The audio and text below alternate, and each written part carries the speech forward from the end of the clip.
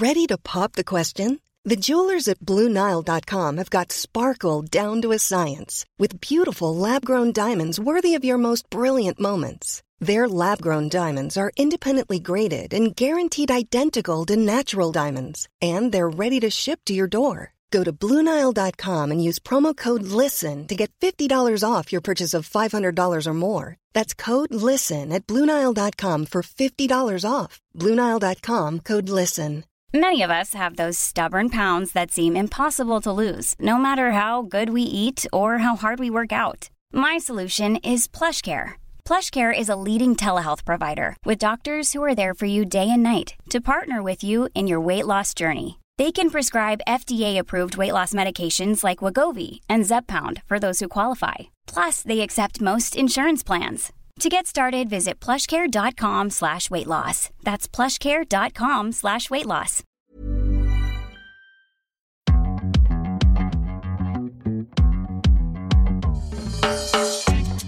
So we're having today honey baked chicken, white rice quite specifically. I thought it was rice and peas. I called Lily up and said, is it white rice or rice and peas? And her and Makita simultaneously went, white rice! I'm like, okay, sorry. So we're having honey baked chicken, an avocado salad, fried plantain, and white rice, obviously. And this is what I used to make for them every week, probably, like on a regular basis. This is what they would eat. It was like the cheapest thing in the world to make. Sometimes it would be wings, sometimes it would be thighs, sometimes it would even be a bit of a... Never a breast though, Mum. Never a breast. No. Legs or thighs or legs. Never a breast shelled wing. Our guest today is Lily Schmidty Poo Poo. Lily Allen. Lily Schmidty Poo Poo. I call it, known to us as Schmidty Poo Poo, but to others Lily Allen. So Lily's been in town doing her play, The Pillow Man, killing it, absolutely killing it, doing 7 shows a week or something. This is Lily's favourite thing in the world, to come round to our house and be cooked for by Mum. She requested this dinner. Yeah. She called Makita and said, I love your podcast, I want to come on the podcast, can I have honey baked chicken? Yeah. She didn't say, I'd love to come on the podcast because I'd love to talk and really get deep. She said, will I get honey baked chicken and rice bag on the podcast? I said, yeah, sure, okay, I'll do it. Lily's mum is an incredible woman called Alison Owen, my auntie Alison. I first remember Alison flying down Old Compton Street, just like in some kind of Victorian... She used to wear these kind of fitted Victoriana kind of dresses and look absolutely brilliant, with her hair all back home, just flying about, being brilliant and hilarious. And she's one of my dearest friends. I love her and I love all of her children. So people say to me, how long have you known Lily? And I say, since the beginning of her life, because she's a year younger than me. Since the beginning of her life. Since the beginning of her life. So I don't know a life without Lily in it. And obviously we've been through so much as a family, but me and Lily particularly have been through this whole career trajectory thing together and going through similar experiences together. And we're in a really good place at the moment. We were always utterly horrified that we'd ever be in our late 30s. And now I'm 39, she's 38. Our birthdays are a week apart. We're both Taurians. We're very similar. We're very competitive, but we love each other dearly and fiercely. And I'm really excited that she's going to come round and be loved up today.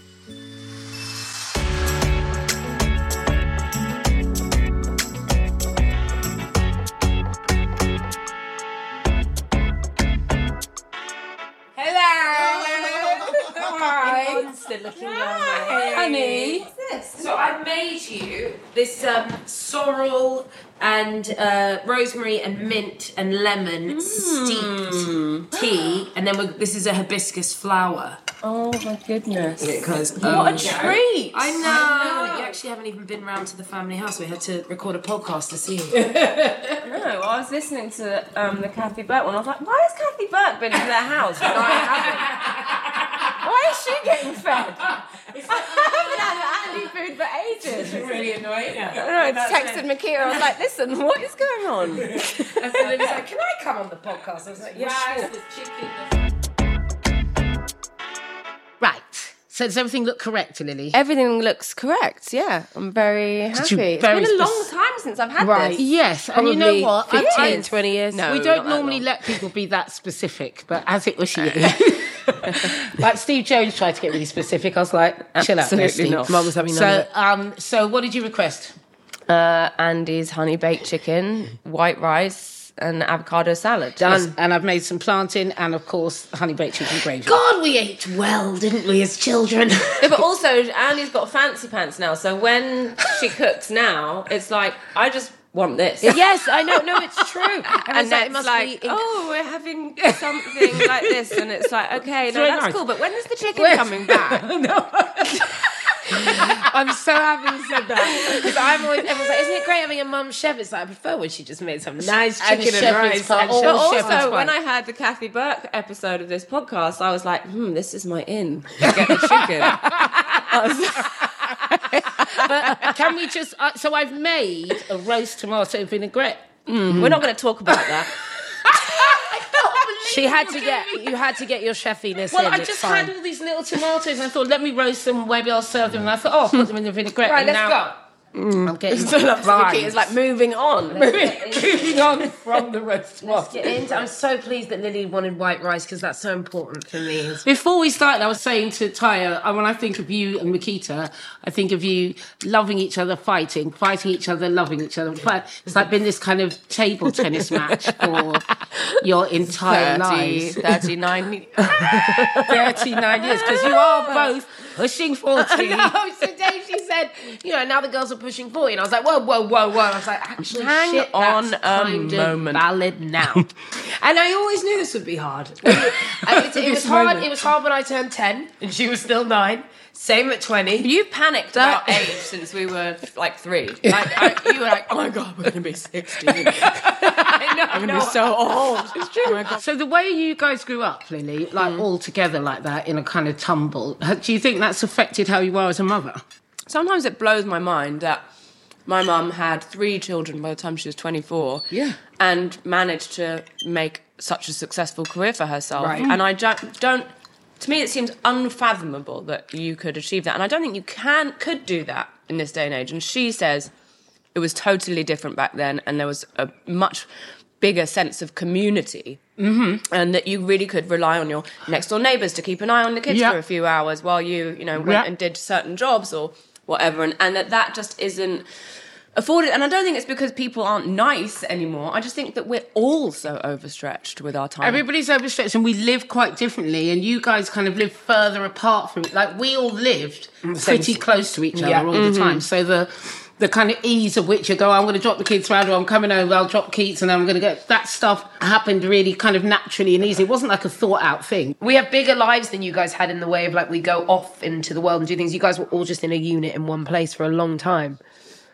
Yes, I think that's true. Yeah. I was thinking, But also culturally, I think that, in your day, it was more about, what you created as a whole. Like, you had the Buffalo scene or the comic strip, whereas now, because of social media, I think it's the age of the individual. So we all have to focus on ourselves as one rather than as a group. I think also we just used to... There was because you couldn't connect to people unless you were outside of your house. Do you know what I mean? People could call you up, but it was a different thing. You didn't have all these 25 different ways of spending time with people. There was either physically, or you made a phone call, or there was a letter.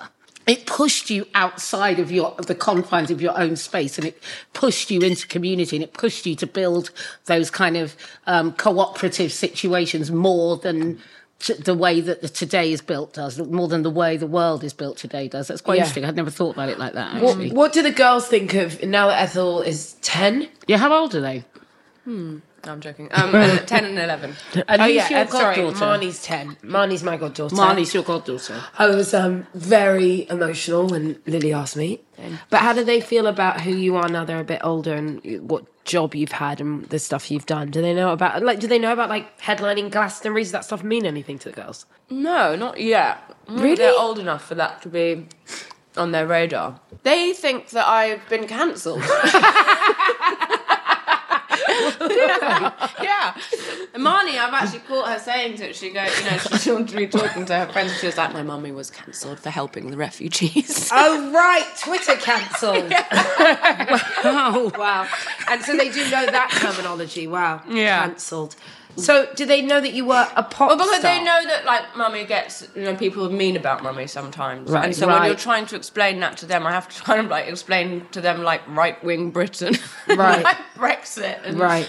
and how Mummy has been involved in those things and has made her a bit of a target for people that don't want progress or change. For some reason, I don't know, maybe it's just the age we're all getting to these different ages, but I've been thinking a lot, and actually a couple of interviews I've spoken about you and Makita and the way that what you both have had to deal with in terms of the press, actually. And because to me, I'm so proud of both of you, because I just think you've both been really brave, and every single time you get knocked down by that stuff, you kind of get back up again and get on with it. But it's been quite brutal. Yeah, it's been relentless. You know, when you two were young, it was really quite hardcore. What did it feel like from the other side, Lily, for you? I don't know if it felt like anything because I was self-medicating to, like, numb myself to it, I think. But it is what you wanted. To a certain extent. To be hugely well known and to be a massive success. Yes, I think so, but also not really. I mean, I liked it when it happened, but I was also confused by it because I think, you know, we had all been around fame to a certain extent. You know, you with Nana, me with my dad, and my mum being with Harry Enfield for a few years. And obviously when things started off for me, I enjoyed the, you know, fast lane and I was partying quite a lot. But I had watched my dad do that and be celebrated for it. Interesting, yeah. And, you know, the whole him and Damien and Alex James from Blur and the Groucho's years and Britpop and lad culture. And yeah, they were like kings of the world. Yeah, it was very much. And so I was confused when, you know, I'd be photographed at Glastonbury with a beer can and a cigarette and it would be presented in such a negative way. That was definitely odd. Yeah. And also just because I think, you know, we were sort of gaslit through our childhood of, like, you know, things are getting to a more equal place. Like, women have equal opportunities. You can do anything. And it was like, okay, I believe that. Yeah. And then it was like, oh no. I think that's what I That's a thought really as good well. point, I though, was isn't like, but we were told by you lot, obviously, and sort of somewhat falsely by the world that, like, this was the age of the opinionated woman, and, like, right. It was like just post Ladette. And it was like, you can have opinions and say what you want, and that's how I was on Pop World. And obviously there it was celebrated. I think Lil, as a pop star, it was celebrated being opinionated, but everywhere else they were like, who the fuck do they think they are? The thing about the Ladette culture, Ladette thing was quite interesting to me because it was such a construct. Because it by came, men. Yeah, no, absolutely. Because really, there was a moment before the kind of so-called Ladette thing happened where women were feeling very powerful. We were feeling very powerful and being very outspoken. And then suddenly, what they did was kind of redress a kind of Dolly Bird situation. Yes. The whole sort of like loaded era. You know, if you didn't want to go to a strip club, it was because you were uptight. Yeah. Do you know what I mean? And if you didn't want to get your tits out, it's because you were uptight. Yeah. Like, no, I'm not uptight. I just quite like wearing my clothes. Do you know what I mean? It'd be funny, mate. You know, they kind of re-watch, and it was like they literally gaslit all women. Everyone, yeah. And everybody thought you had to do all this stuff and walk about feeling like, yeah, I really fancy going. It's like, it's the really powerful thing to hang around and, you know, be a prostitute and do all those things. And if you didn't agree with that, it was because you were uptight. And then, you know, you're probably frigid and you're probably all the same old tropes that they'd always trotted out against feminists and women were trotted out again, but from a slightly different But I direction. think that happens now. I mean, there's definitely an Instagram version of that now. Yeah. Of, you know, what feminism should be for who. And if you don't subscribe to this particular viewpoint, then your opinion is worthless to us as a tribe. Yeah. So, I mean, I guess we just must, and it must have been like that forever. But, you know, but it's interesting that you talk about it, because I remember being quite shocked at the time, thinking about the Ladette culture thing. Right. Thinking, oh my God, no, but this is the same shit. Do you not see that this is the same shit? Looking around going, oh my God, no, they're doing it to us. What are you doing? What are you doing? And it was like slightly panicky as a feeling. What did you think about when you saw the way the press dealt with Lil? I was horrified. I mean, I just felt really protective about you because, you know, if any of the kids, any of you are ever feeling vulnerable or in a vulnerable position, obviously, then I just feel like, you know, I want to step in, basically, and be in between any of you and that kind of onslaught. And what you were going through was particularly bad. And because it was so public, you know, because it was the press, it wasn't just in a pub or in a club or in a restaurant or something. It was like a kind of wall. And it felt like old kind of flaky old men. Like, I just had a real image of, like, old Fleet Street kind of Yeah, it was guys. very isolating. I mean, I think the thing is, the worse that it was, the more I would, like, shut down and not communicate and not talk to people. And also, I think that it kind of, like, came at a similar time to smartphones and texts and WhatsApp. So there was, like, I could kind of, like, shut off but, like, keep contact, like, little bits with people. But what I found upsetting, I think, in that time more than anything was when people that I considered to be really close to me would only be able to communicate with me through what they'd seen in the newspapers. Right.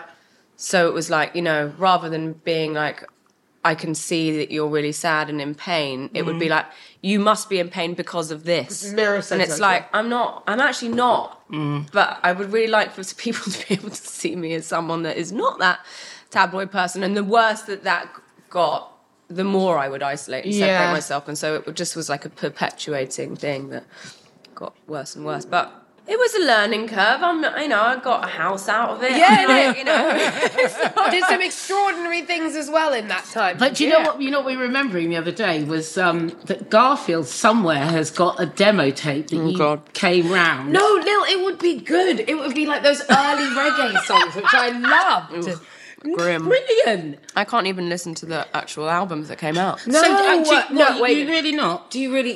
You can't listen to All Right Still? Absolutely not. Are you kidding? No There's way. some brilliant songwriting on that album. That may be the case, but it's not. It's like, I mean, you and I didn't go to university, but I always say it to people, like, if you had to go back to going to university and sit in your local student union and listen to yourself wanging on about whatever it was that you felt really passionate about at that particular time. Yeah. You'd be like, get me out of here now. And if you have to do that every night of the week, like, because that's what I had to do when I was touring, is do all those songs. It's like listening to an annoying, like, jumped up, youthful version of yourself who hasn't actually experienced anything yet. Wow. And it's like, shut up.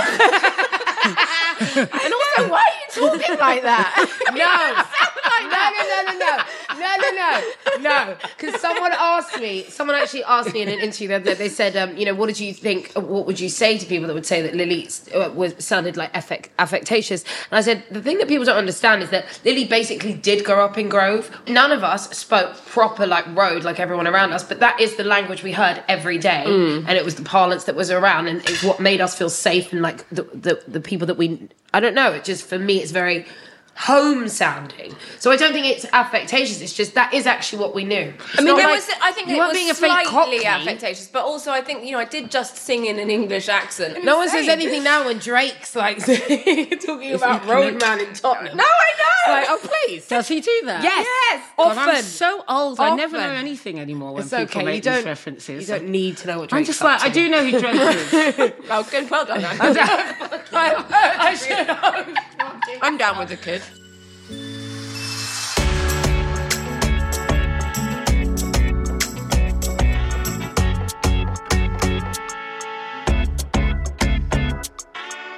I want to talk about David because he's my favourite person you've ever married or been out with. From all your husbands, he's our favourite, Lily. That's not fair. You've only been married twice.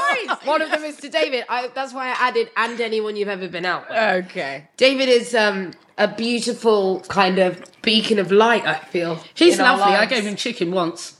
When did you get him And he was chicken? happy. For some reason, I brought chicken to your house. chicken once. Why did I bring It might chicken have to been your a house? Because I asked for you to bring it over. And But why then would I do that? Then Well, I must have been- David had just intercepted it. Yeah. Sounds so he's about eating right. your food. lovely. David. Yes, David. You've been married for a few years now. Yeah, I And- think coming up to 3, maybe. Oh, God, already? That was quick. God. Yeah. The Vegas wedding. I like him. He's kind. Yes. He's very kind. He's very different to any other of my partners. I think he's nicer. He is, he's very sort of optimistic and very encouraging person. I mean, I think a little bit what we touched on earlier, he was very confused. And I think Americans don't have the same sort of tabloid culture that we have. Right. And so when he was in England filming and we met, I was not in a particularly good place. You know, my marriage to Sam had disintegrated, and I was kind of, you know, dating, and you know, I guess, you know, I wasn't really on his radar before, and like professionally or whatever. But as a result of us started to seeing each other, he would, you know, come across like bits of information about me, see how the tabloids report, and he was genuinely very confused about the negative slant on everything, and he was just like, "What are you doing here? Like, people are horrible to you. Like, and all you do is like create stuff that like helps people ultimately and makes people feel more human, and you're putting honest, truthful art out into the world, and you just seem to be being attacked the whole time." And he was just like, "Why? Why didn't you leave?" Yeah. Had you ever thought about not living here? I had, but then, you know, I had just thought the kids were settled at, you know, at Fox, you know, the school that you used to go to. School. And I just thought I was sort of trapped by motherhood, and that was where I was going to be until they were 18. And it wasn't until I met David and he was like, "There is another whole world that you could visit." And I was like, "Oh, really?" It's a place called New York City. Yeah. But then, you know, COVID was what made us, really, because you know, he was so busy with work. I was so busy, you know, doing work, I guess. There would never have been a time that we would have been able to come together and try out living together. Right. And I would never have taken the risk of uprooting the kids and moving to New York if I didn't know that it was going to work. So COVID was a blessing for us, really, because it meant, okay, the world has stopped. None of us can work. And he was like, "I haven't got anywhere to go." And I said, "Well, come to England." And he came to England. We lived together for 6 months, and we were like, "This works." And I suppose we should say your husband is an actor. He is an actor. Yes. What's his other name? Harbour. What's his other name? David Harbour. David Harbour. He's lovely, very successful. And do you feel like now you're two actors living together? It's interesting now that you're an actress. Yeah. I like it. No, I don't think we do feel like that. You don't feel like an actress? No, but I never felt like a singer either. Right, really. is it you doing different things? I think I'm just a forever imposter in everything that I do. Honestly, even after what's happened with acting and how well it's gone with theatre acting and the response you've had, because I feel like it's been... Yeah, I don't, like, think of myself as an actress. I think of myself as Lily, that, like, just, you know, is very lucky that these opportunities come along, you know. I also had, like, a #1 Sunday Times best-selling book, but I don't consider myself an author. Oh, yeah, the book! And it went to #1, just casually. For 4 weeks.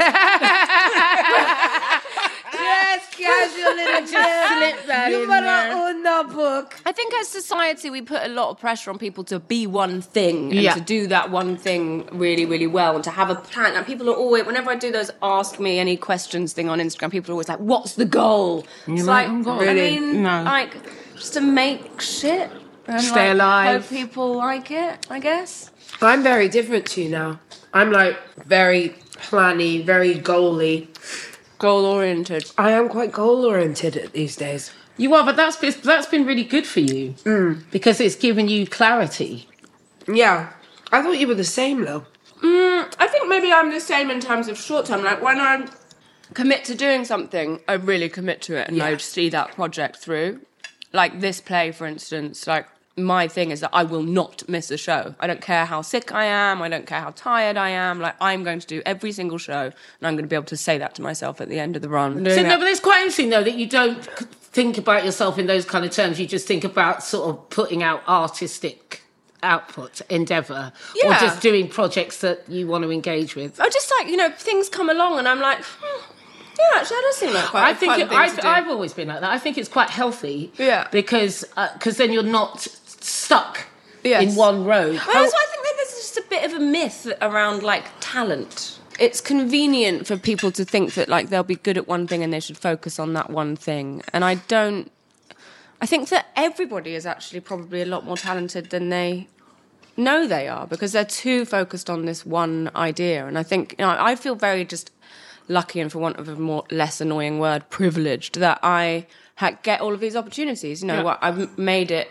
with singing, New Look came along to me and said, do you want to design a capsule collection? Yes, I do. I remember that. BBC Three came along and said, do you want to try presenting a TV show? Yeah, Yes, actually, I I do. do want to do that. And so I've been good at some of those things and not so good at a lot of those things, but I've enjoyed trying them all out. And I think that if everybody had the chance to do that, then they would probably find out that there's, a lot more going for them. With them than they Exactly. even realise. So that's how I you agree. approach the acting. Like when you got 222, the first play, you were just like, okay, let me see what I'm like at this. Was Let that me see their how- idea or your idea? No, Did they it's come to totally you? them. And initially I was like, absolutely not. Why would I do that?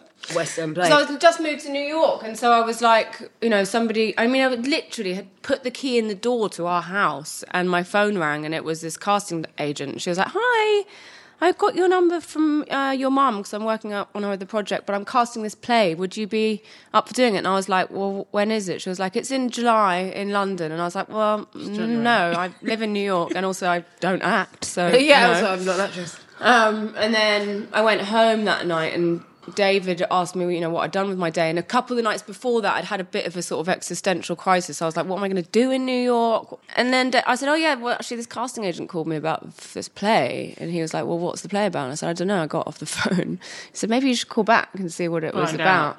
I called her back. She sent me the script. Because 222, that play was about ultimately a relationship between a young mother and her baby. But it's a horror. And so, I lost a baby before Ethel was born. I had a son called George.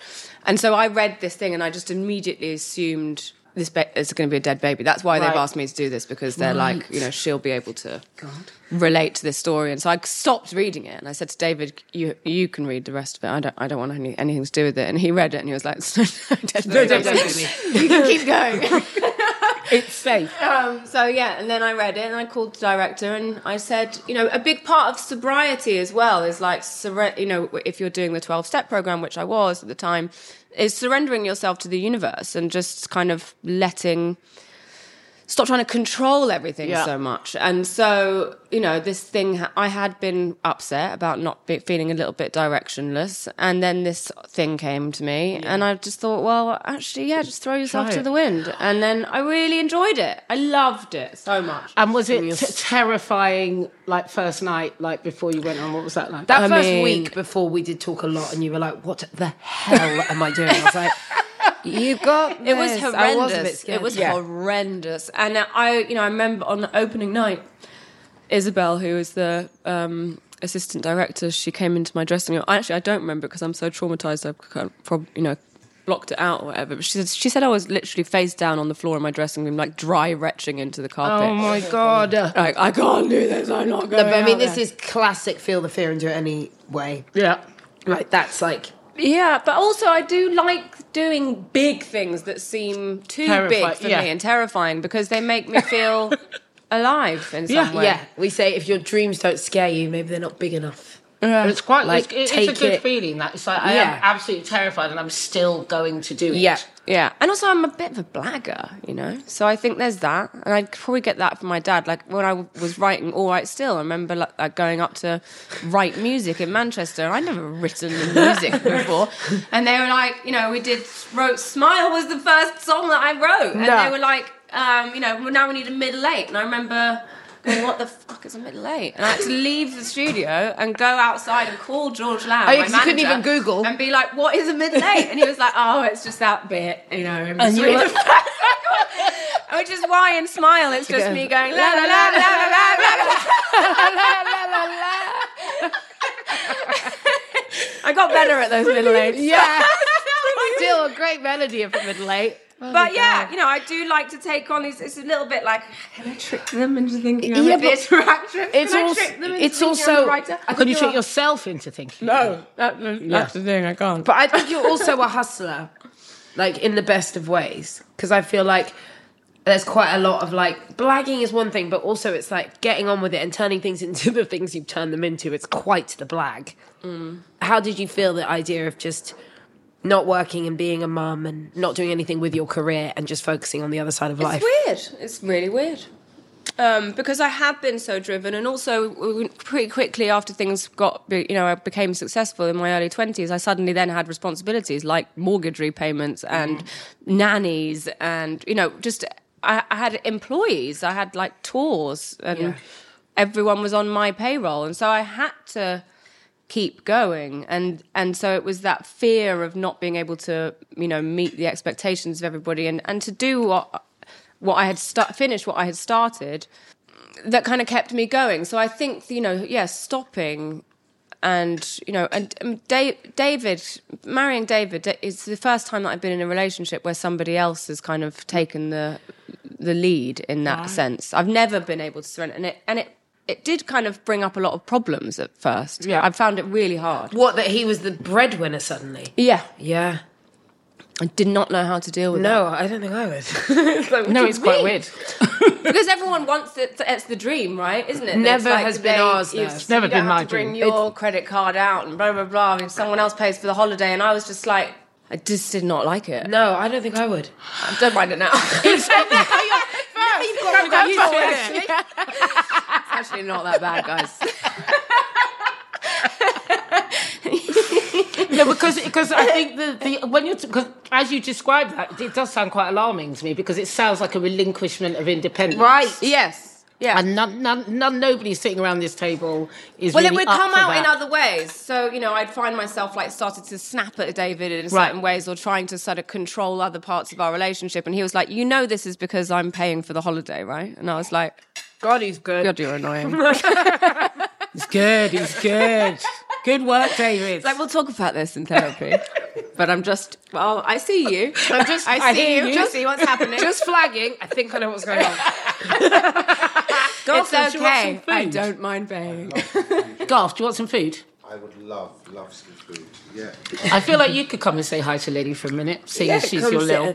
I can't believe you've got to this point of the series and then you don't. He's never in it. He doesn't. This is his debut. Why don't you two tell people who Garfield is? This is the man that came into our lives when I was 11, Lily was 10. And generally make his life hell. He was my mum's boyfriend. He's now my mum's partner of 25 years. And he's raised us and put up with us. Actually, honey baked chicken is when I kind of I used to never eat meat. When I first met your mum, I didn't eat meat for about 12, 13 years. And we weren't really seeing each other. We were kind of we were seeing each other. You were still slagging it about the globe, basically. I can't believe you just said we weren't really seeing each other. We weren't really dating it, weren't serious. At that time, before the chicken, I was eating vegetarian food and Andy brought out this tray of chicken. And I was looking at it thinking... And he went, fuck it. And started eating meat again. Yeah. No. And it was a honey baked chicken that did it. You can always get him with a plate of chicken. Yeah. You can go now. I am. You can go now. You're so back to the office.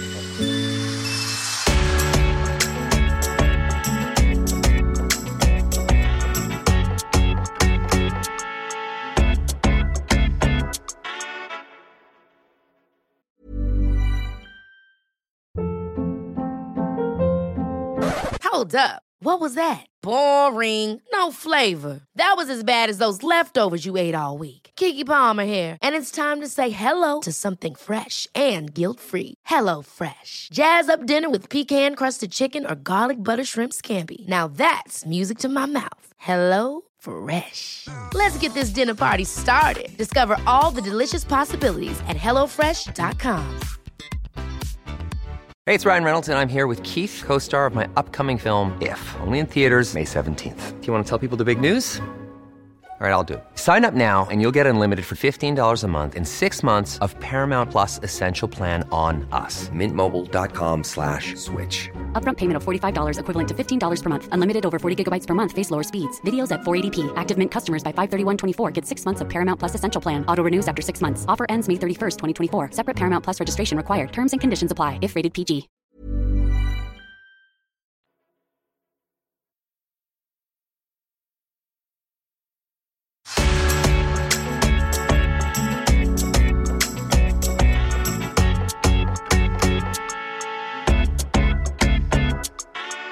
Look at you, you are actually going to a food coma. But you know what? You're completely knackered. How much longer have you got with the play? 3 more weeks. 3 more weeks. How does 3 more weeks feel?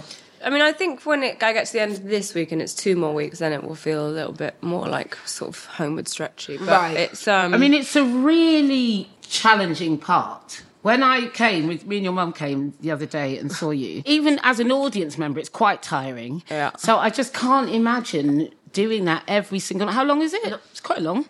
It's 2 hours and 40 minutes. 2 hours and 40 minutes, and you're on all the time. Yeah. With a lot to say. With a lot to say. I don't think we should say what it's about, because I think so many people I've spoken to that have been to it didn't know, and I think it's kind of extraordinary if you don't know what it's about. But it's weighty stuff. It's deep.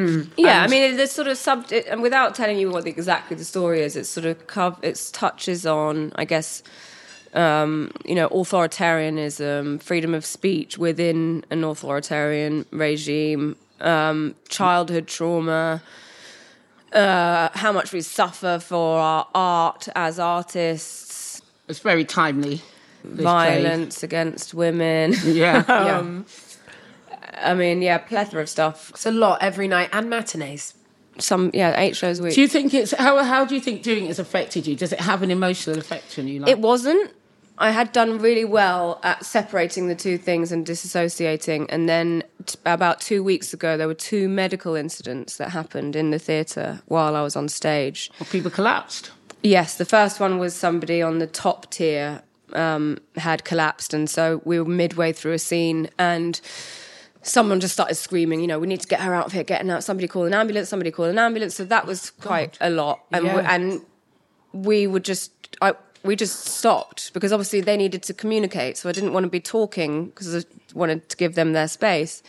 But nobody came out and rescued us on stage, so with me and Matthew, who plays my brother, were just sitting there for like 2 or 3 minutes, just staring out into the audience and also not looking at each other because we were trying to kind of remain in character. Yeah. So that was really intense. And then 4 days later, I was on stage and a woman in the front row started having an epileptic fit. Oh, my God. It was unbelievably graphic, and oh my God! And because she was in the front row, the lights were kind of on her, so I could I could see everything, and I had to stop the show at that point. I was like, "We need to get, there's a medical emergency. Can somebody come and help this lady in the front row that needs help?" And the reason I bring this up is because I think up until those points, I'd been so good at keeping Lily and Katurian, which is the name of my character, completely separate.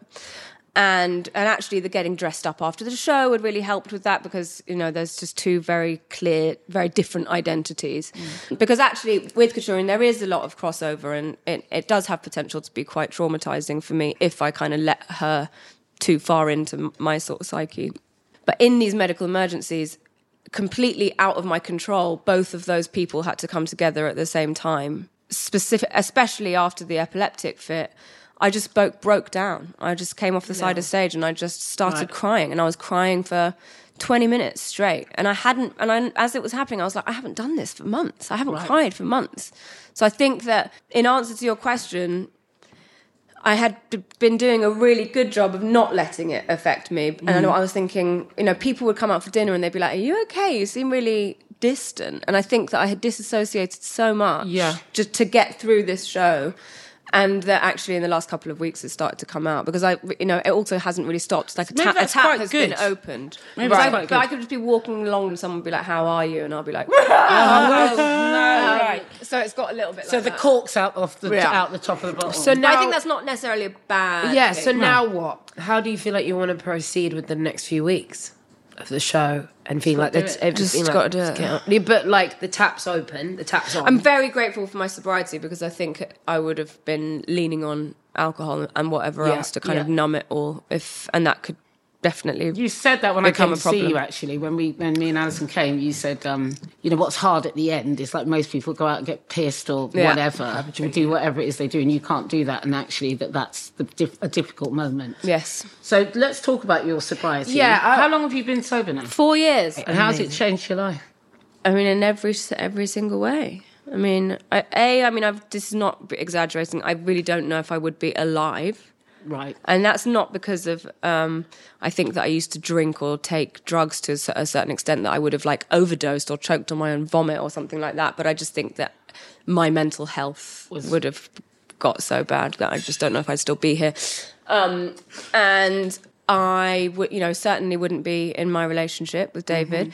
I wouldn't have such a connected relationship with my children, who are incredibly self-aware now and are able to identify and talk about their emotions, which is, for me, my greatest achievement, because I didn't feel like that still as a kid. Find it quite hard to be, completely vulnerable and honest and truthful about my feelings, and I don't really know how to identify them a lot of times. Certainly don't really know how to share them with other people, but my kids do, and I think it's such a valuable thing to be able to do. And they're 10 and 11, and they can do it, and it's huge. And so I feel like, fuck playing Glastonbury. Like, my kids can tell you how to feel. But it's a massive thing.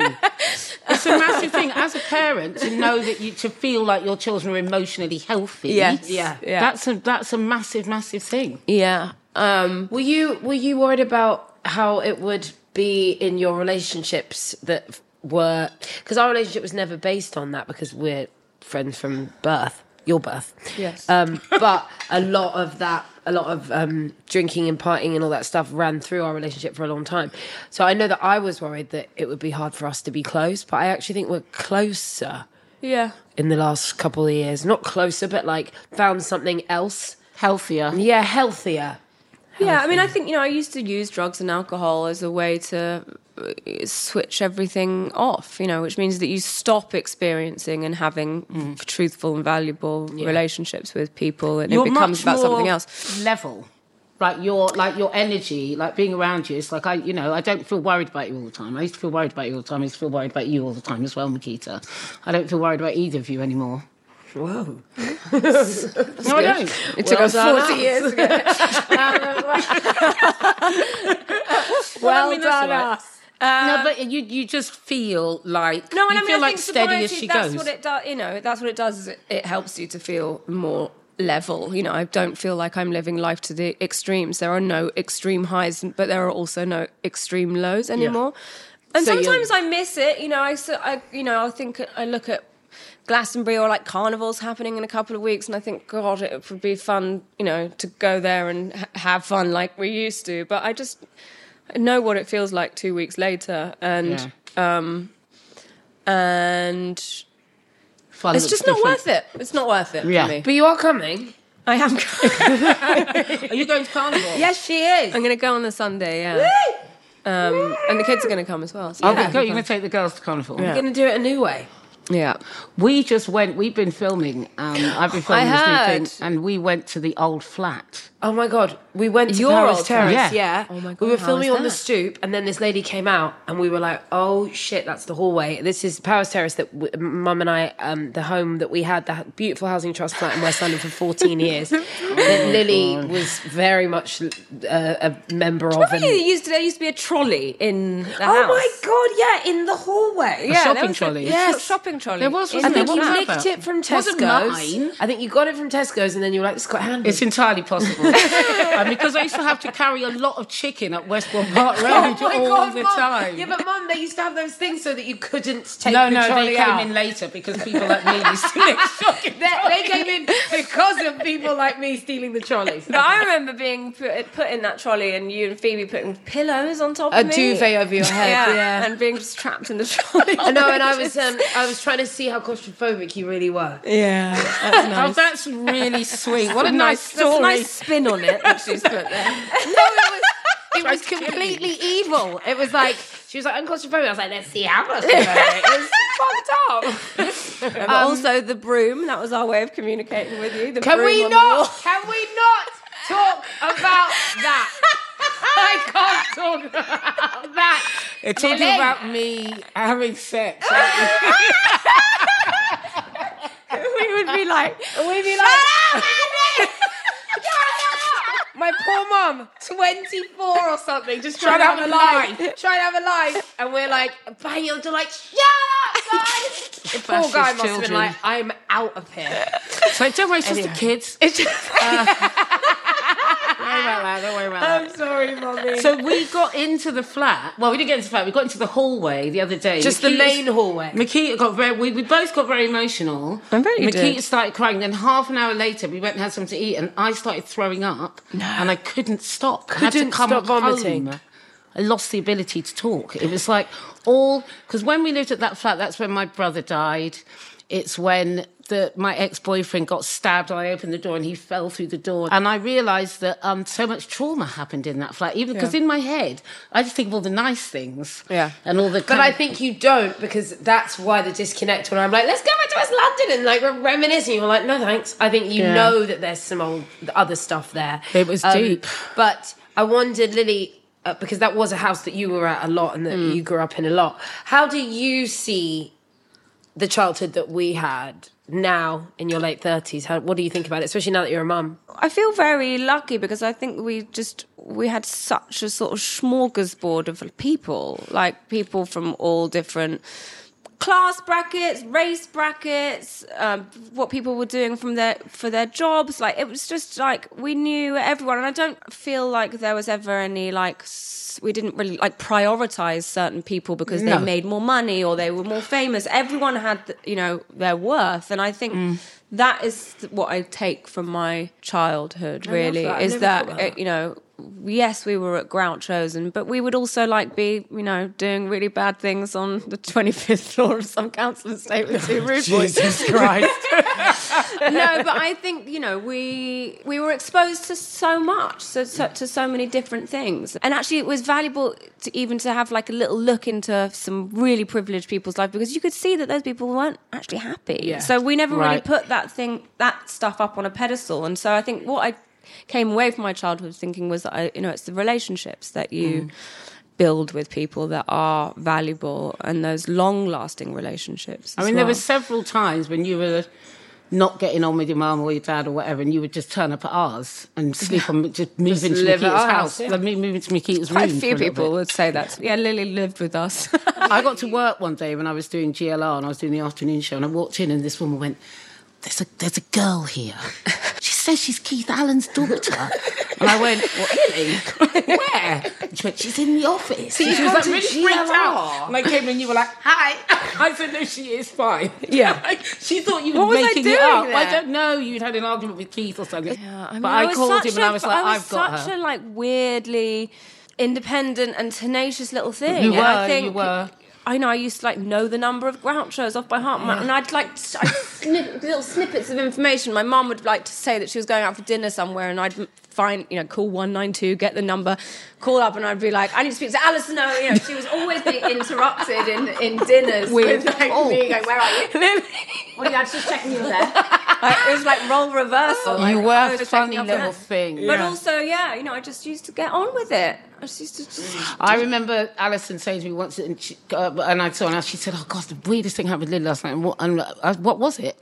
And you had been like, Mum, I need a hug. You were probably about 3. Mum, I need a hug. Mum, I need a hug. How Mum, weird. I need a hug. No. And you went, and Alison said, so I was giving her a hug, and you went, OK, that's enough. And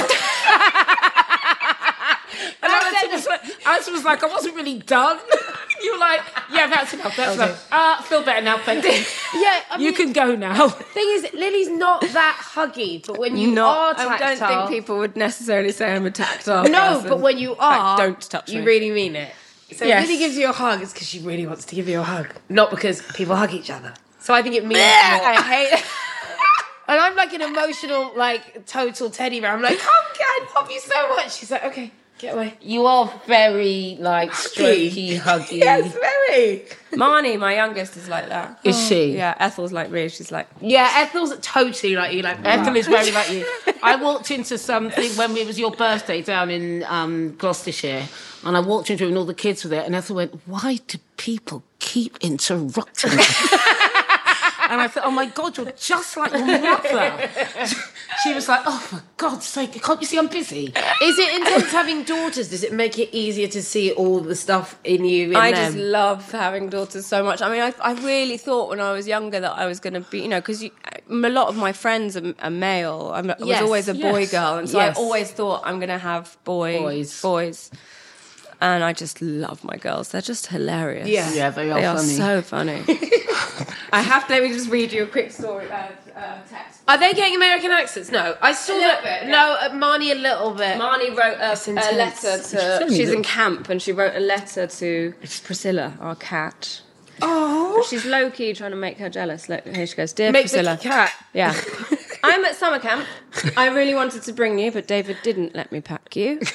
I think you would like it here. It's pretty fun. I held a rooster and named him Dragon. I'm also very good friends with a calf named Rookie.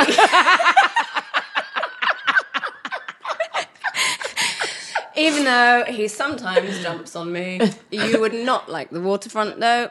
You would probably not even know it's water because it's so yellow. I like it. It's very fun. Miss you. That feels like a book.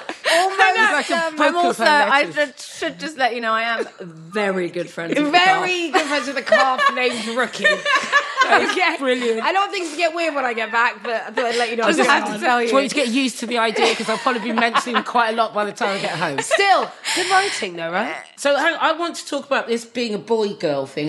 You're not like that, are you, Keats? No, not like Lil. So most of your mates are you, because I think of you with lots of dudes. Like I'm something of a boy girl myself. Daddy issues. Daddy issues. And you know Lily's dad, don't you? Very well. I do know Lily's dad. So why the hell would she have any daddy issues? No, but there was a thing of like there was a group of boys. We won't name them, but that you know who you are. And they looked after Lil, and they were very much her protectors and her safety net. Did you feel like that? Did you feel that you needed them to kind of look after you at that time? Did it feel good to have those men in your life in that way? No, I've just preferred boys. I mean, I think like just this podcast has shown you how much I like to talk about myself, and girls like to talk about themselves, so I don't really like girls. Oh, got you. Boys don't like to talk about themselves. So they just listen. That's so true. Good listening boys. What they were was a captive audience for 5 years. Okay. That's very interesting. Also, I have found, because I've always had like groups of men that I've spent time with, like I don't really like hanging out with a whole bunch. I've got a lot of female friends. Yes, that's the same but I as don't me. like being hanging out with like a bunch of women. Yeah. No. I quite like going out with a bunch of dudes, and I've always had that. Also, but I think, I did grow up with the men in my life were quite misogynistic, I would say. Quite sexist. And so I knew that I did not want to be viewed by men in the way that women had been presented to me by the men in my life. Yeah. And so my way of doing that was sort of co-opting them as friends, and it protected me from being objectified in that way. I think I was quite misogynistic, but I think it was because of the being around that, being around that, and so it was. I viewed women in a negative way because that was what was presented to me. So it was like I sort of made my mind up about what women were and what they were, where they sat in the world, and I made a decision. I don't want to be viewed like that. I'm not going to be objectified in that way. And so my way was like, if you can't beat them, join them. So I was with but also, I'm not like that anymore. But I think that's what was going on. Another thing about me, just before we stop. No, I'm joking. All right. So you're going to the theatre now. I am. I'm going to go, and I'm meant to have another meeting this afternoon, but I feel quite tired, so I'm going to just have a little nap. Have a food nap. Yeah. I would imagine you need that. Yeah, you have a little food coma nap. You're not going to need to eat again, are you? No. That'd be nice. Fuel for the play. Yeah. I might take a little bit of this with me. Wait a minute. Oh, yeah, that's fine. Because there's the other tray, isn't there? Yeah, there's another tray of chicken. I see your eyes looking a bit like, is no one going to offer me a Tupperware? Lily's like, are you trying to block my chicken? I thought that's literally what you were about. You were like, hang on a minute. It's like, no. No, because I was just double-checking there's enough. For who? For what? Garfield Ebony tea. Garfield's already had a plate. I'd like some more. All right. Okay, so there we go. Now we get to the crux of the matter. There's another tray of chicken.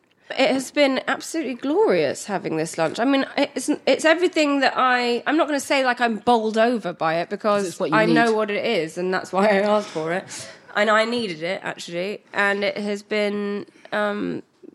everything and more. This isn't bowling over food. This is food that makes you supposed to warm up your heart. Yes, that's exactly. Like a little nap now. Yeah. That's what it does. I mean, actually, I'd really like to sit in front of the sofa and watch The Faculty. Oh my God! Don't tease me.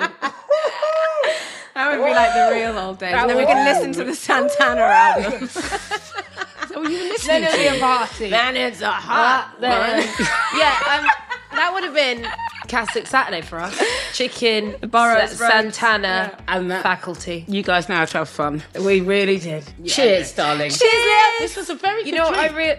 Did you like this? I did. Delicious. It's your best drink.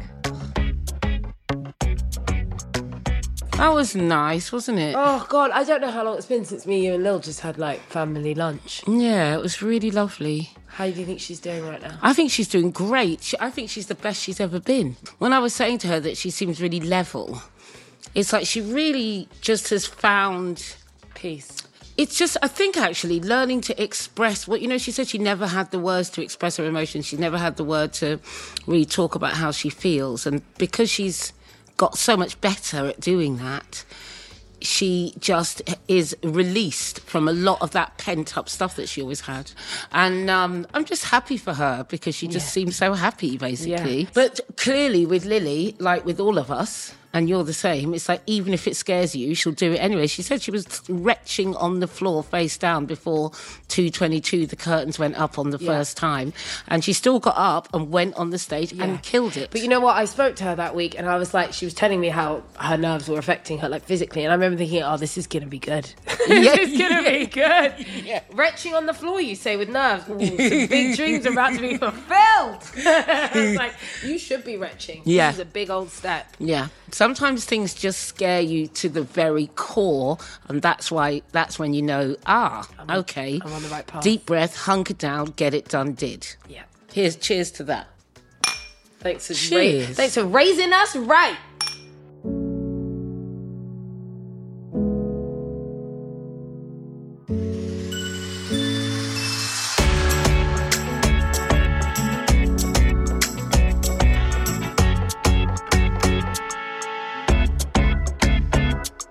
So I would like to bring it to your attention that concludes season 1 of Stirring It Up, the podcast.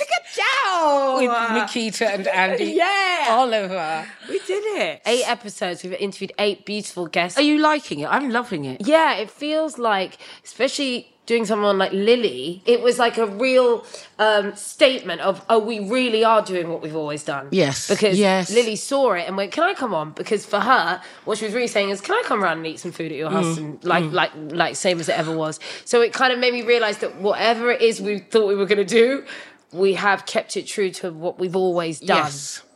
Yes. Come people around, bring a mate, enjoy yourself, kick back, chat, eat some food, and, we'll do the rest.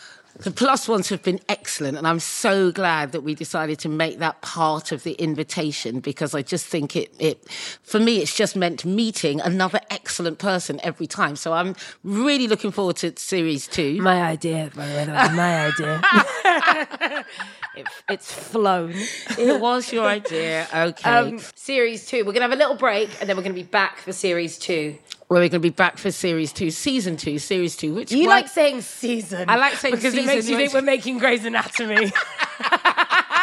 And I like saying series because it makes me feel like we're making a great British drama. Oh, you're such a lunatic. Season 2, series 2, whatever you want to call it, is just around the corner. We've got really great people lined up again. Me and Randell are already putting our kitchen hats on, deciding what we're going to cook for everybody.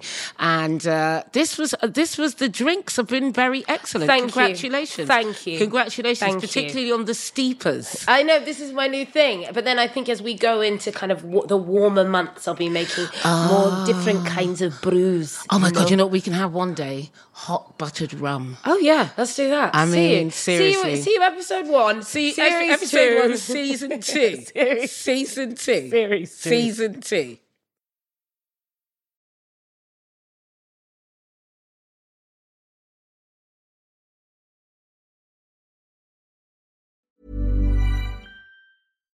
Hi, I'm Daniel, founder of Pretty Litter. Cats and cat owners deserve better than any old-fashioned litter. That's why I teamed up with scientists and veterinarians to create Pretty Litter. Its innovative crystal formula has superior odor control and weighs up to 80% less than clay litter.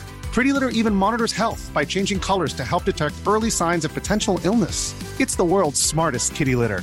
Go to prettylitter.com and use code ACAST for 20% off your first order and a free cat toy. Terms and conditions apply. See site for details.